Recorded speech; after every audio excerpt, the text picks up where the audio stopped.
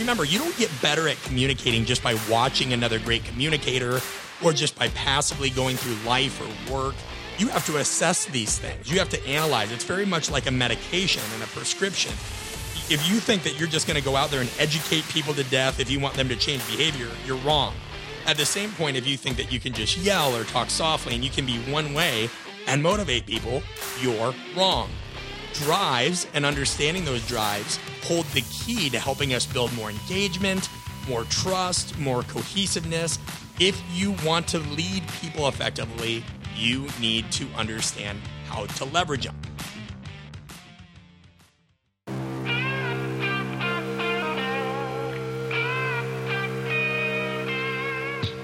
Welcome to the Art of Coaching Podcast, a show aimed at getting to the core of what it takes to change attitudes, behaviors, and outcomes in the weight room, boardroom, classroom, and everywhere in between. I'm your host, Brett Bartholomew. I'm a performance coach, keynote speaker, and the author of the book, Conscious Coaching. But most importantly, I'm a lifelong student interested in all aspects of human behavior and communication. I want to thank you for joining me, and now let's dive into today's episode. Hey, so glad you guys are joining me. This episode is going to be packed with stuff that I am sharing for the first time ever. Literally, we are unveiling something new, and we are so glad that you can be a part of it. But you will get the most out of it if you go to artofcoaching.com/what drives you. Yes, drives, like driving a car or an automobile. artofcoaching.com/what drives you. Now, if you've read my book, Conscious Coaching, or you've taken my online course, Bought In, the term drives is already familiar to you. But what you might not know is that a lot of the stuff I've been researching since then and working on since then has evolved my understanding of drive. So even if you've taken the course, you've read the book, this is all new. On the other hand, if you guys have not taken the course, Bought In, or you have not read my book, you may benefit from these new categories, but there's going to be background and science on drives and different things and how they align with archetypes and other things that we're not going to be able to discuss on this episode. So don't think one way or another, whether you've read the book, done the course, or vice versa, that you're just going to be able to skip the other. Remember, all of our stuff at Art of Coaching fits into an ecosystem. The podcast never replaces a book, which never replaces the podcast or the courses. We try to make things universally work together. There's not a one size fits all thing. So please keep that in mind as we go through this. We're going to try to shrink the context and get very specific today on drives. Now, if you have no idea what drives are or why we're talking about it, let's start there. Bottom line, guys, we all do things, the things that we do in life for a reason.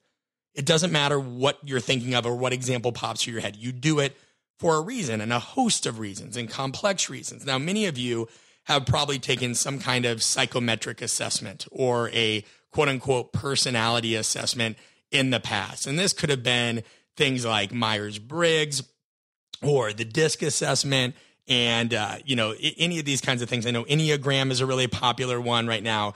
These are commonly used by businesses worldwide. Psychology Today reports, and this was a while back, so it's probably even greater now, around 80% of Fortune 500 companies use personality tests such as the Myers-Briggs. Yet, despite that, and despite the fact that the American Society for Training and Development reports that U.S. companies alone spend $110 billion per year on training programs, which 60% of that comes from interpersonal skills assessments, the research is clear on a lot of these things that they are not very good. Now, I want to be fair. Nothing in this space can be perfect because you're never going to be able to isolate a variable or one part of somebody's personality and how they behave all the time. But many of these assessments do those things.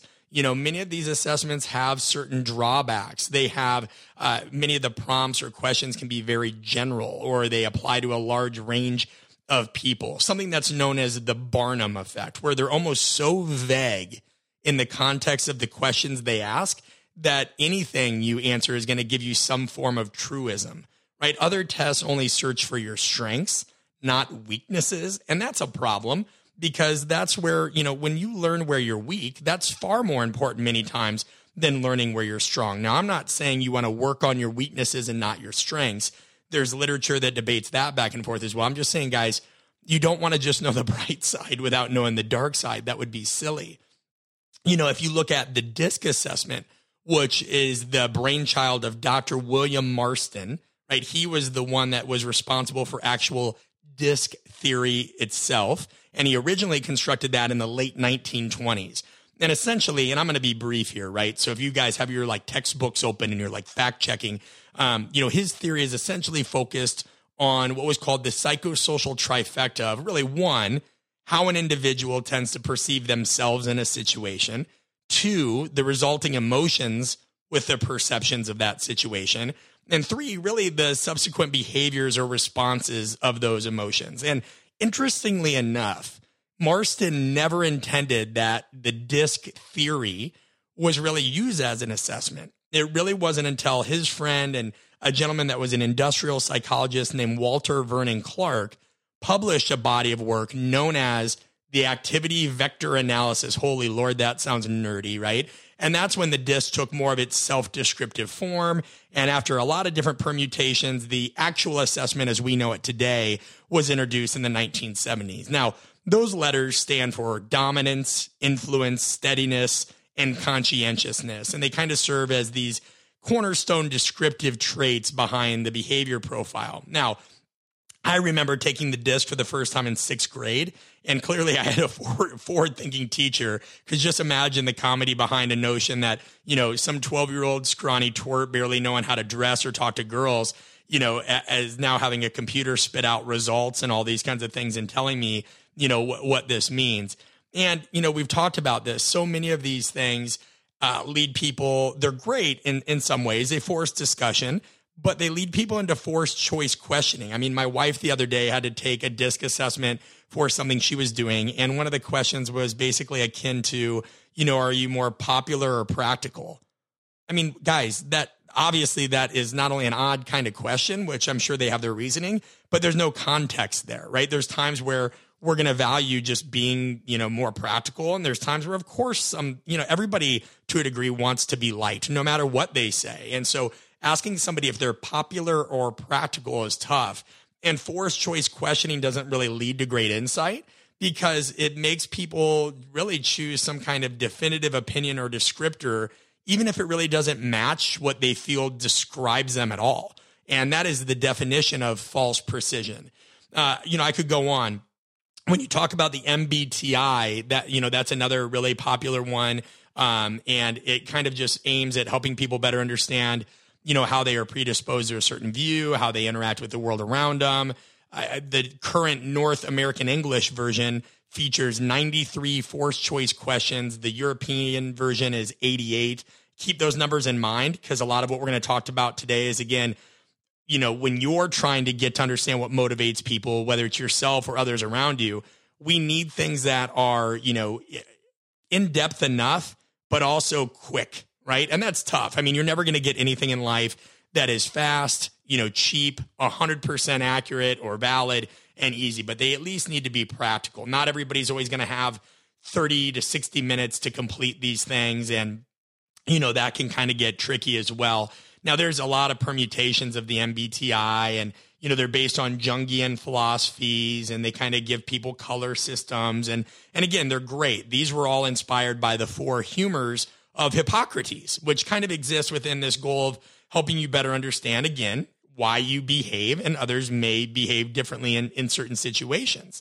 So, when we talk about these things, and despite the fact that many of them, including the MBTI, talks about, they undergo rigorous testing of validity and reliability. You have people like Adam Grant, who has studied aspects of organizational psychology for a long time.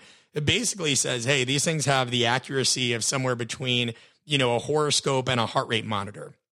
And so it leads us with a conundrum, right? Like, inevitably, there's never going to be anything perfect. I'm certainly not going to pretend like I've reinvented the wheel.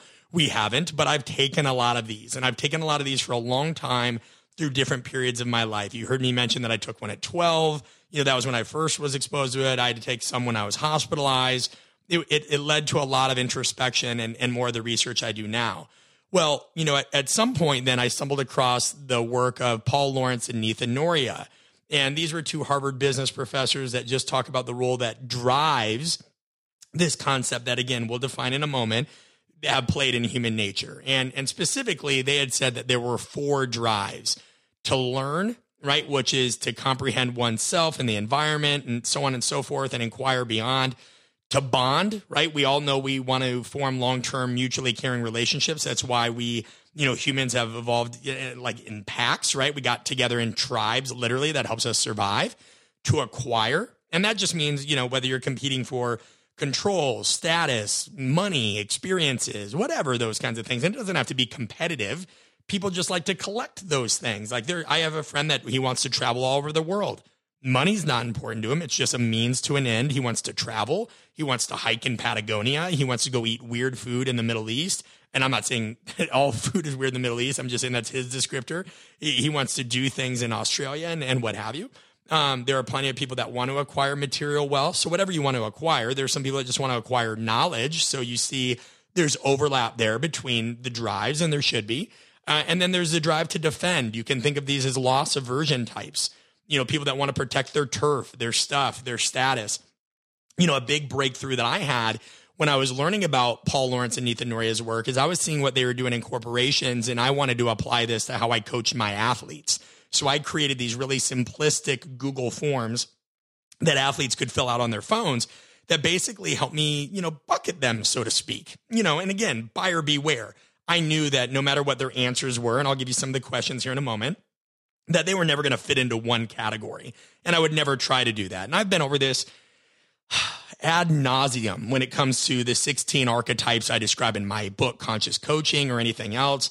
There were people in the beginning that very much like to say, oh, you're putting people into buckets and yada, yada, yada. These were also the same people that either read that chapter in isolation or never got past page 3 and they just made stuff up. Nothing in any of our work in Art of Coaching ever, anywhere, has ever said that people are going to fit into one category devoid of context. We have said the opposite. The whole goal of Art of Coaching, guys, is to be at war with this one-size-all permeated approach to leadership. That leadership that has permeated all aspects of, what we do in society in general.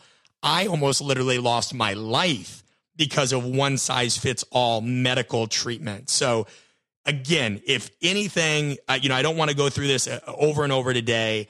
Whenever we discuss a topic, whenever we discuss a drive, whenever we discuss any of these things, we are never saying a person is just one thing.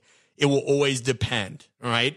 So the point being, I would send them a really easy Google form, and it might say something like, hey, which aspect of this session did you enjoy most today? And I would take those categories: learn, acquire, bond, and defend. And I'd align something that I had coached in that session with that. So for example, drive to learn might have been indicated by some really technical drills we were doing that day, non-competitive technical drills. And I'm just going to make it up for the sake of discussion. So let's say they had a choice. We were doing acceleration that day, and they could say, oh, I really loved the technical acceleration work we did with the bungees and the leashes. Great. Another one would have been the competitive piece, the races, right? And that would have been both indicative of acquire and defend, saying, hey, I really love the competitive aspect, the chance to show that I'm one of the fastest out there, or, hey, I loved the competitive thing. I want to be able to maintain, my position as one of the strongest guys on the team, what have you. And then there was bond. So it'd say, hey, I really liked the team competition at the end, because we did a lot of these things. A session might be some technical drills, some more competitive drills individually, some competitive drills as a group and what have you, just to engage higher level effort. We did this in a number of ways that I don't want to bore those of you who are not strength coaches with. The bottom line is I asked them questions like that. I asked them different questions about hobbies in life, their interests and what have you. And it would give me an idea of the affective DNA of the room. How many people there were really into the nitty gritty and analytical stuff? How many people were really more into the global metaphor, stuff that they just needed kind of an idea of what to do, and then they wanted to get after it? How many people didn't really care about any of those details, and all they wanted to do was just compete with somebody else in that room? And it made me look at myself, and it made me want to dive into this further. And that is when I found, more about Antonio Damasio's work. And now we're going to define what a drive is. And it is not motivation. They are different. Motivation is temporary, which is powerful. We need people to be motivated.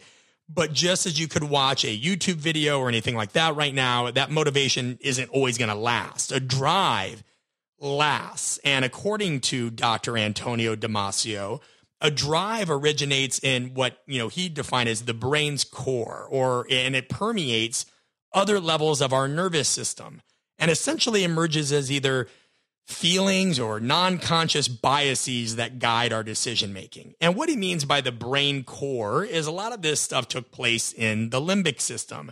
The area that a lot of times really, and people, get this confused. They think the limbic system, which a lot of that is like the amygdala, right? Which attaches a lot of emotional significance to sensory input.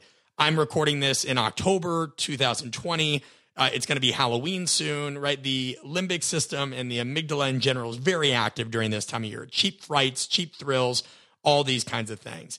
But, when we're talking about the limbic system, we're also looking at things like the hippocampus, memory processing. We're looking at the subiculum, distinguishes danger versus reward situations. The Raffi nucleus produces and disperses serotonin. And these things do have many other functions, right? This is an anatomy class. I'm just giving you an overview. Well, people for a long time thought that was separate from, the neocortex, or what a lot of people just refer to as the prefrontal cortex. And that regulates emotion, processes rewards, motivation. It's really known as this quote unquote seat of consciousness. Now, in terms of the anatomy stuff, I'm going to stop there because, like I said, my online course Bought In dives more deeply. No, that's not a cheap upsell. That's just me wanting to keep this episode what this episode is about and be responsible with your time. So if you want more on all that, go to artofcoaching.com/courses, Bought In. It's all there. All right. So getting into where we're at today, one limitation I saw with all this stuff on drives is the more and more I presented on it, the more I just didn't feel like Paul Lawrence and Ethan Noria's stuff really resonated all the way. I just felt like there was some more stuff there that it seemed to be missing a category, especially for me. And I started paying attention to, ways that people would describe themselves. And I said, all right, I always value the work others do, but it's time for me to really figure out what I believe in within this framework and put it out there, right, wrong, or indifferent. And that's what we've done. That's what we've done at artofcoaching.com/what drives you is we have put together our own assessment that helps you figure out what makes people tick. Why? Because, like I said, through enhanced understanding, we become more effective as communicators and ultimately as leaders. Remember, you don't get better at communicating just by watching another great communicator or just by passively going through life or work. You have to assess these things. You have to analyze. It's very much like a medication and a prescription. If you think that you're just going to go out there and educate people to death if you want them to change behavior, you're wrong. And I talk about this all the time. At the same point, if you think that you can just yell or talk softly and you can be one way and motivate people, you're wrong. Drives and understanding those drives hold the key to helping us build more engagement, more trust, more cohesiveness. If you want to lead people effectively, you need to understand how to leverage them. Okay, so let's get to what the 6 drives are. And again, I'm going to go through this disclaimer only one more time, right? Because again, I know that there's people that like with the deep fake kind of stuff and, like whatever else goes on, people will take sound bites and they'll try to make them say whatever the hell they want them to say. And so only one more time, guys. All right. Remember, there is an abundance of scientific literature that debates the accuracy and validity of a lot of different tests and quizzes, right? You can learn about those all in the book. Despite those debates, we forget that people benefit from just taking the first step. So from an accuracy standpoint, nothing will ever be perfect. Perfection is not necessary for progress. Humans are not predictable, right? Like there's a lot of unique things in here. So for more accuracy, when you guys do take our quiz, something that we have made very easy, very contextual, you can send it to your friends, family, staff, colleagues, network, spouse, whatever, and get an answer literally in just minutes. But for more accuracy, we recommend that you engage with the quiz multiple times. whether that's varying emotional states, when you're mad, when you're calm, when you feel like you've succeeded at something, when you're really confident. It's also helpful if you do that in various physiological states. Take it when you're tired. Take it when you're really alert, happy, stressed, whatever. Take it when you're in different physical locations. You'll be surprised at how your results may change when you're on vacation on the beach or during times of year and when around friends. That's the thing that the Myers-Briggs and the DISC and so many of these things miss, is people will take these things once and then they'll think, oh, I get it. Yeah, I'm a number 7, or no, I'm a number 8, or yeah, I'm a INFJ and I'm this. Well, good Lord, like we know in the performance world, you couldn't do that. I can't take one of my friends. I know a longtime listener to the show is my friend Jess Els, who works in the NBA. Jess, do you think that we could just strength test and do some kind of performance test with somebody one day and then use that data the rest of the year? No, we do this multiple times of the year, and that's for any of you listening. So why are we not doing this with communication and personality-based assessments, right? That is a huge, huge thing. Also remember, within our quiz, we're going to give you one, like you're going to get one main result, but you are never going to be just one, right? You're going to be like, well, honey, I kind of thought I was this other. There's always going to be, those kinds of instances. That's why you should take it more than once. All right. I think we've done enough disclaimers. So really straightforward here, really straightforward. We do not try to get fancy with the names. We're not trying to speak in esoteric terms. We don't feel like we need to make up some kind of cosmic level of psychology. It's straightforward. One of the drives is achievement, and we'll go back and describe these in a minute. Another one is unity, in case you guys are writing these down. Service, adversity, significance, security. Pretty straightforward. I'll say it again. Okay, I'll say it again. Achievement, unity, service, adversity, significance, and security. And as we, before we define them, you guys will notice when we give you questions, we try to give you that context. So look at these things, right? Think about, like, it'll say, hey, if something is dependent on getting it done right away without complete information, this is how I feel. We've also tried to take great care in terms of the answers. So instead of just, this or that, or really rigid, neutral, or sorry, a little rigid dichotomy-esque answers, we try to give you a dimensional scale of strongly agree, strongly agree, neutral, disagree, strongly disagree. Why? Because, guys, to try to fit you into a bucket, not only of a category, but some vague question, and then better yet, make you choose a vague answer is unrealistic, right? We need dimensional scales. We need scenarios. So when you take this quiz, all of you are going to get a main result, right? You'll get one of those driving forces. And then you'll also get a bespoke breakdown of, not only what that means and an overview of that, but also the strengths, right? We're going to give you 3 strengths for each that you can really leverage. And then you're going to get 3 snares, right? A snare is like a trap, right? Something that you generally don't see. And then all of a sudden you're caught up in it and you're in an exposed, vulnerable situation. We really think of these as blind spots, but we wanted to keep these, the alliteration thing, because it just is easier to remember. But you can think of it in terms of strengths and blind spots. So you'll get that full printout. You'll get the descriptions of everything, when you take the exam. So think of it this way. And, if you're achievement oriented, this is generally somebody where, inertia is your enemy, right? This idea of standing still, not being able to move forward. Growth is an energy source for you. This is someone who enjoys learning new skills. You like relentlessly sharpening the skills you already possess. There are so many things here, but it's essentially this idea that leaders are lifelong learners, right? And this resonates with a lot of you, where the small details that others miss, you don't, because you will do anything it takes to succeed at a super high level. And again, I'm not going to go through all the strengths and snares here. That's part of the quiz. I just want to give you an overview and give you an idea of what these things look like.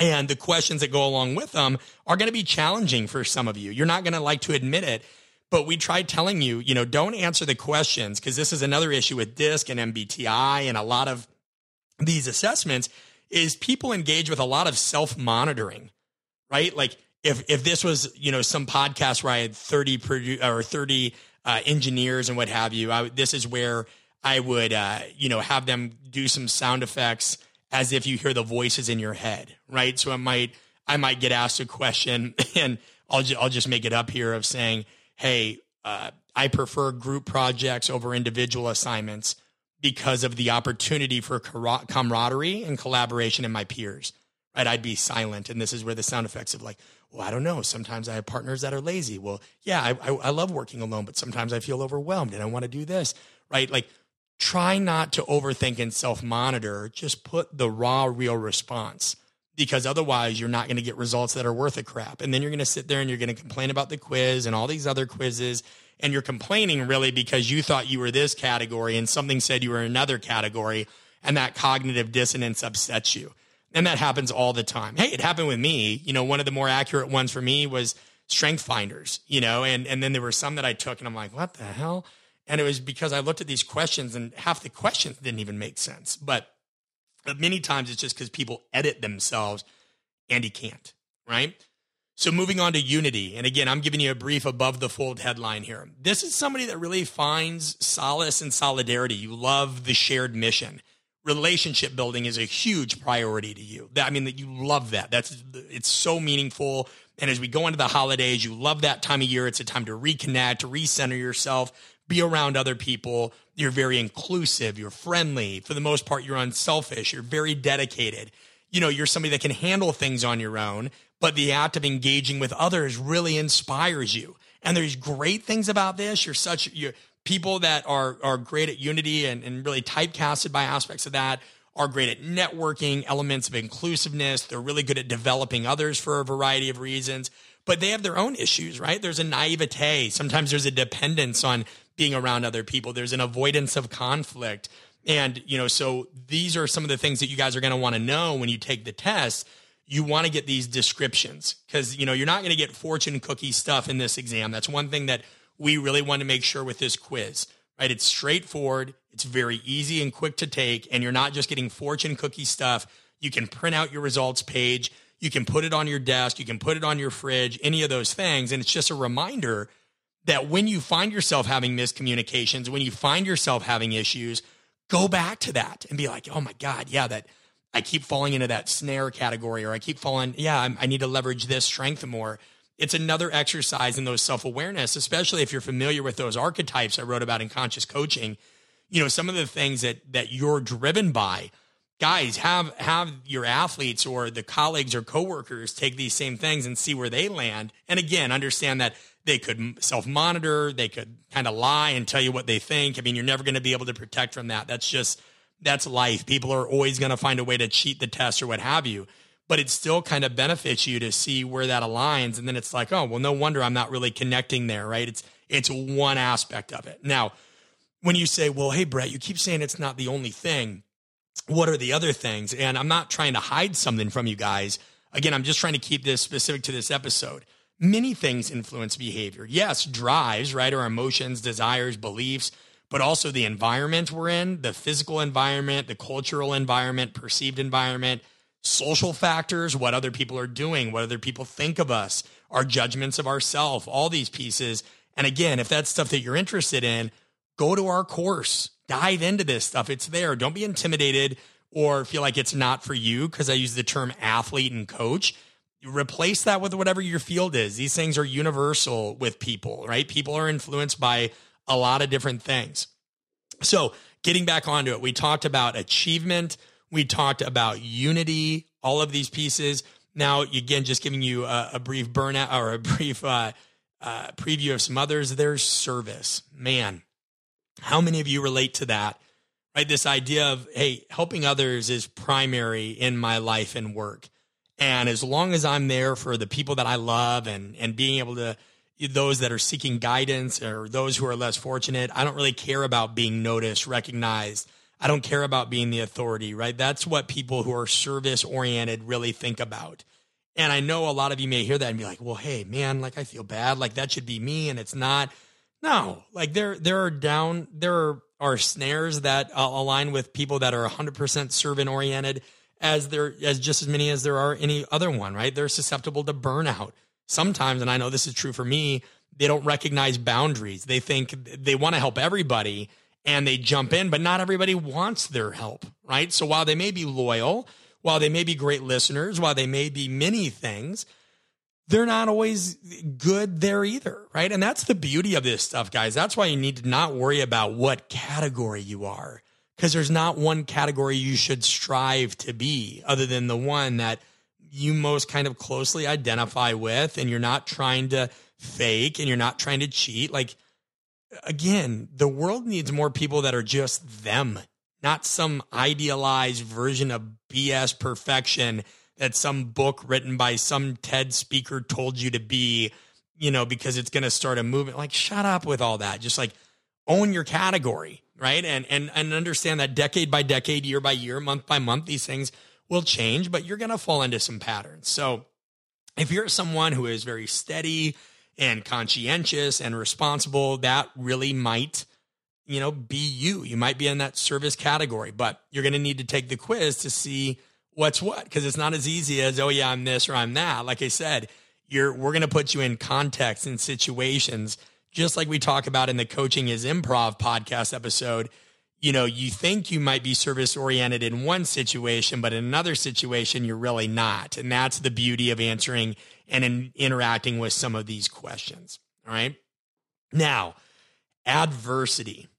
If you are somebody who loves a good challenge, you willingly embrace change, and you refuse to be stifled by traditions or trapped by routines, you believe the ultimate sense of adventure really comes from testing yourself, right? If you communicate with others, you have a low tolerance for cliches and people that say things can't be done, or we've always done it this way, or this is how it's always been done here. If that stuff just like gives you that feeling that you get when you have, freshly clipped fingernails and you touch this like weird towel or cotton ball, that like feeling that makes you just like kind of shudder. Some of you already clenched your teeth right now just thinking about it.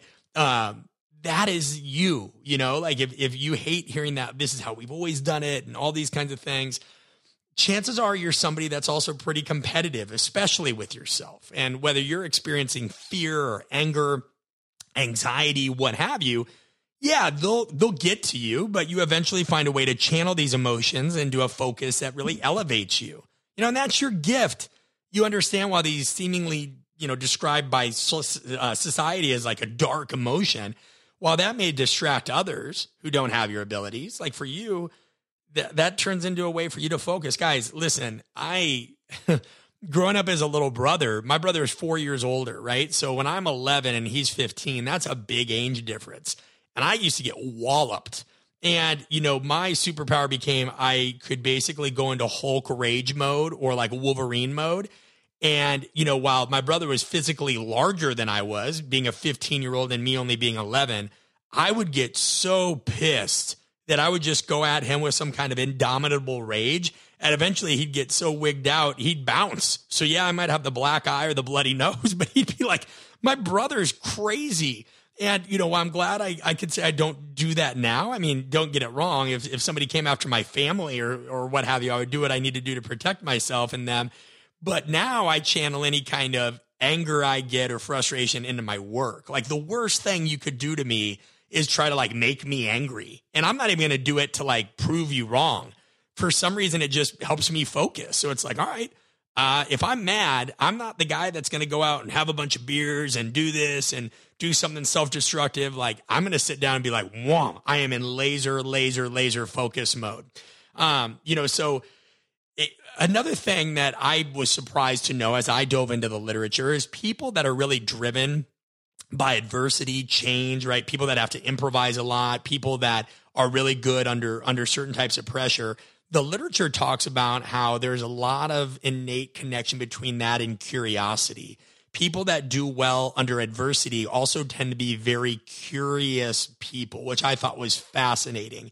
And this especially looked at, astronauts and things like that and high risk type of situations. But if you're somebody like that, you tend to go down rabbit holes where you'll get on a subject and maybe it's confusing or difficult to you. So you dive deeper and you dive deeper, not so you can use that information again to show how smart you are or anything like that, but just because it's like a new challenge, right? You engulf it. That is a hallmark trait of adversity, right? And that makes sense because after I've read about it, curiosity itself has been described in the research as the predisposition to search for new knowledge and experiences, even if it brings about internal and external conflict. I thought that was fascinating. Curiosity, and I'm paraphrasing, has been described in the research as the predisposition to search for new knowledge and experiences, even if they bring about internal and external conflict. That means if stuff's hard, you're going to keep going. And I love that. But don't get it twisted. Like with everything else, there's strengths and weaknesses. And it is really easy to set somebody up who is, driven by adversity. It's really easy. And I encourage you to read more on the website about that. Damn right. Read on the website. Now, getting into significance. You are somebody who doesn't want to waste time, talents, opportunities, any of those kinds of things. You have a strong sense of purpose and conviction, right? Now, a lot of times people think those who are driven by significance, they think that their desire to accomplish these goals or their willingness to change the status quo is a lot of impatience or greed, or they're in it for themselves, or a term that I learned this year that makes no sense to me, this idea of like limelighting. There's a lot of people that think if somebody has a brand or self-promotes that they're in it for the wrong reasons. And a lot of times, and I'd really encourage you guys, if you haven't, one of my favorite books, and for those of you that are in strength and conditioning or performance, when I get asked what book should I read, oh man, it makes people angry because I think they think that I'm going to tell them the books that I would have told them 10 years ago on certain aspects of the X's and O's. And those are there. If you guys want those, by the way, for those of you listening in the performance profession, just go to artofcoaching.com. I have a full reading list that you can download. But one of the books I tell them that relates to significance is The Fountainhead. It is really a tremendous piece of work that talks about this individualist versus the collective mindset. And in the performance realm, it is very much that. If you stand out for any reason, all of a sudden you are labeled with the appellation of guru or, what have you. And we've talked about this ad nauseum. But not everybody that is an individualist is doing that to try to, make themselves look good or be some, martyr or some symbol. I mean, these are people that, again, just genuinely believe we are all unique. And yeah, serving others is critical, no doubt. But the individualist knows that you can't serve others at the highest level without maximizing your abilities and the value you can provide. That's a huge piece, and it's true, guys. Like, for as much as we talk about, oh, you have to be selfless and what have you, you can't, to be selfless, you first have to have a self. Like, you understand that, and that was something that one of the characters in The Fountainhead, Howard Rourke, said, rules. He's like, here's a rule. And he's talking about architecture. And I love this quote, if you'll allow me a moment, and he's talking about buildings. He says, what can be done with one substance should never be done with another. No two materials are alike. And he's talking in the context because he's basically getting outcasted in his profession because he's not honoring the classics. A lot of people wanted him to use certain materials where he liked edgy minimalism, steel buildings, things like that. So he goes on to say, no two sites on earth are alike. No two buildings should have the same purpose. Again, in the mind of an architect. The purpose, the site, the material determines the shape. Nothing can be reasonable or beautiful unless it's made by one central idea. And the idea should set every detail. A building is alive, like a man. Its integrity is to follow its own truth, its one single theme, and to serve its own single purpose. A man does not borrow pieces of his body. A building doesn't borrow hunks of its soul. Its maker gives it its soul, and every wall, window, and stairway to express it.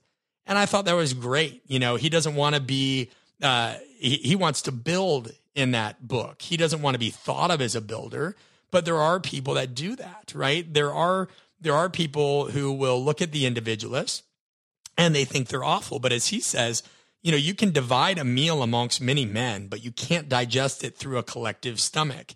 No man can use his lungs to breathe for another man, right? We all inherit products of thoughts of other people. We inherit the wheel becomes a cart becomes an automobile, the automobile an airplane. But through that, we only receive the end product of it. And he says it takes an individual who takes action to advance that outcome. So I just think that that's important. And I'm telling you guys this because, again, I've seen this a million times. People will hear what they think is a good description of something they want to be. They want to be thought of as a servant. So they'll willingly go out of their way to not answer questions truthfully because they think seeking or being driven by significance is a bad thing. It's not. If you know your why, you are driven to some level for significance. And that ties into being a servant. Remember, it's not one or the other.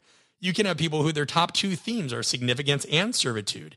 That's context dependent, right? So remember, nobody is labeling you with one thing as you go through this exam. You are many things. Just enjoy it and go through it and actually answer it honestly. All right. The final one, security. Now, if you are somebody who you take great pride in your patience, your pragmatism, you're very deliberate, you're organized, maybe even OCD, you're always thinking steps ahead, you're super prepared in all situations, right? And you don't like to be caught off guard. And if you are caught off guard, you have a backup plan in place, right? You're Batman. And for many of you, a lot of times you're thought of as conservative, when in reality, a lot of security orientation is really about, you're just somebody that wants to maximize potential positive outcomes or the inherent risks, right? Yeah, there's some risk aversion there, right? There's some aspects of prospect theory and what have you. But, you just want to have the data, essentially. And I mean that literally and figuratively. Data may be something you value, given your specific appreciation for looking at patterns and wanting to know how they affect each other. But you also just like to peel back the layers to gain a better understanding. You're very introspective, right? And so some of your strengths, of course, attention to detail. You're knowledgeable because you're super vigilant and inquisitive in nature in terms of going more thorough, going more into certain topics in a more thorough manner. You're somebody that appreciates theories, but ultimately, right, like it's vetted information that is really the thing that drives you. But at the same time, that can cause missed opportunities because you can be too pensive.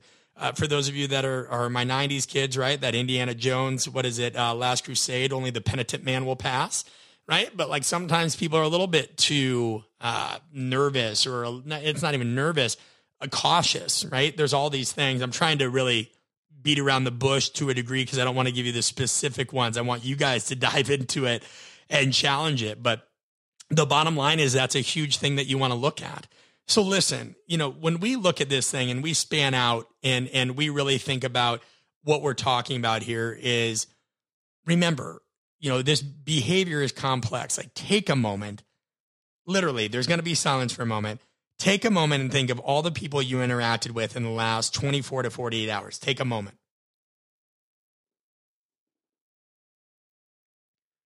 And consider these things. Consider, what drives might they have been? What approach did you take when you were interacting with them? Did you come at them with just one tool? Did you speak to their drives? Did you even have an awareness of trying to speak to those things? When is a time that screwed you up? When are these things tripping you up in life? What are the issues? So again, you can continue your journey and learning more about this in a lot of different ways, guys. Again, artofcoaching.com/what drives you. Nobody's trying to be a world beater here. We're not saying that, this is this and it's the one, oh my God, it's the best ever. What we are saying is, listen, I've taken a lot of these. I see the weaknesses of them. And mine's going to have weaknesses as well, but we wanted something that was pragmatic. We wanted something that was contextual, like humans are, right? Like their behavior is contextual. We wanted something that didn't fit you into like this answer or that answer that you really didn't understand. You really have a choice now to answer on a dimensional scale. And, this is something that at the end of the day is going to make you reflect more deeply on your tendencies, your behaviors, your state of mind, your perception. All of these things are going to vary depending on cultural values, your motivation to even engage with the different activities. Some of you might just breeze through this thing and then you don't like, your result. But so far, we've had a lot of people that have beta tested this, over 300 at this point, guys. And most of them say it's pretty spot on, even if it was uncomfortable. The quiz is a starting point. Nobody fits neatly into one category. life and social nature cannot be forced into a vacuum. And the final thing I'll say is this. If you are listening to this and you've taken the quiz and this is your first interaction, or whether you've read the book and what have you, this is one piece of the puzzle. The next step, guys, is if you're still struggling with becoming a better communicator, look into the other things we do. It is okay. The entire world struggles with communication. Look at where we are at right now as a society. People don't trust each other. They don't say what they mean. They don't mean what they say. They don't know how to get their point across. You know, they're always trying to come off as something they're not. We can help you. artofcoaching.com/communication. I'll say it again, and it's spelled just like it sounds. artofcoaching.com/communication. We have a wide variety of services. We want to get to know you, and you need to take pride in the fact that, like, we serve everybody. It doesn't matter if you're 13. It doesn't matter, you know, what, any of these kinds of things that you do, right? Like, it doesn't matter. We work with military, medical, coaches, educators. We work with just people that stay at home and are trying to figure out more about what the right path is to take. Maybe they're between jobs because of COVID or what have you. There's all these aspects. artofcoaching.com/communication. We hope to talk to you soon, and we hope this helped. All right, guys, enjoy. Until next time. Oh, and one more thing. I'd be remiss if I didn't note and thank Allie Kirshner and Corey Van Wyk for their contributions to our online quiz. It takes a lot of people coming together to make these things work. And I have biases just like all of you do, right? We all have our own conscious and subconscious biases. It's a lot of what we talked about with drives today. And because of that, I reached out to them and said, hey, you know, when we're coming up with some of these questions, I would like you guys to come up with some of your own. I'd like you to be able to look at these and think about how we should score these, because we try to open that up, you know. And I just want you guys to know that while none of our work at Art of Coaching is perfect, we really do try to work and seek a wide variety of angles and perspectives. So again, thank you, Allie and Corey, for your efforts. And of course, our good friend Brad Ball for helping us with some of the technology, putting it together. It's a team-wide effort. We're all doing our best. We hope you enjoy it. And please support the show by sharing it with those you know, those you love, and let us know what categories they got. Let us know what you think of the category you got. We're open to all feedback. Check out our podcast page on Facebook. It's the Art of Coaching Podcast Facebook community or podcast community, and you can check it out and share your beliefs, your feedback, and give suggestions for future episodes. Thank you.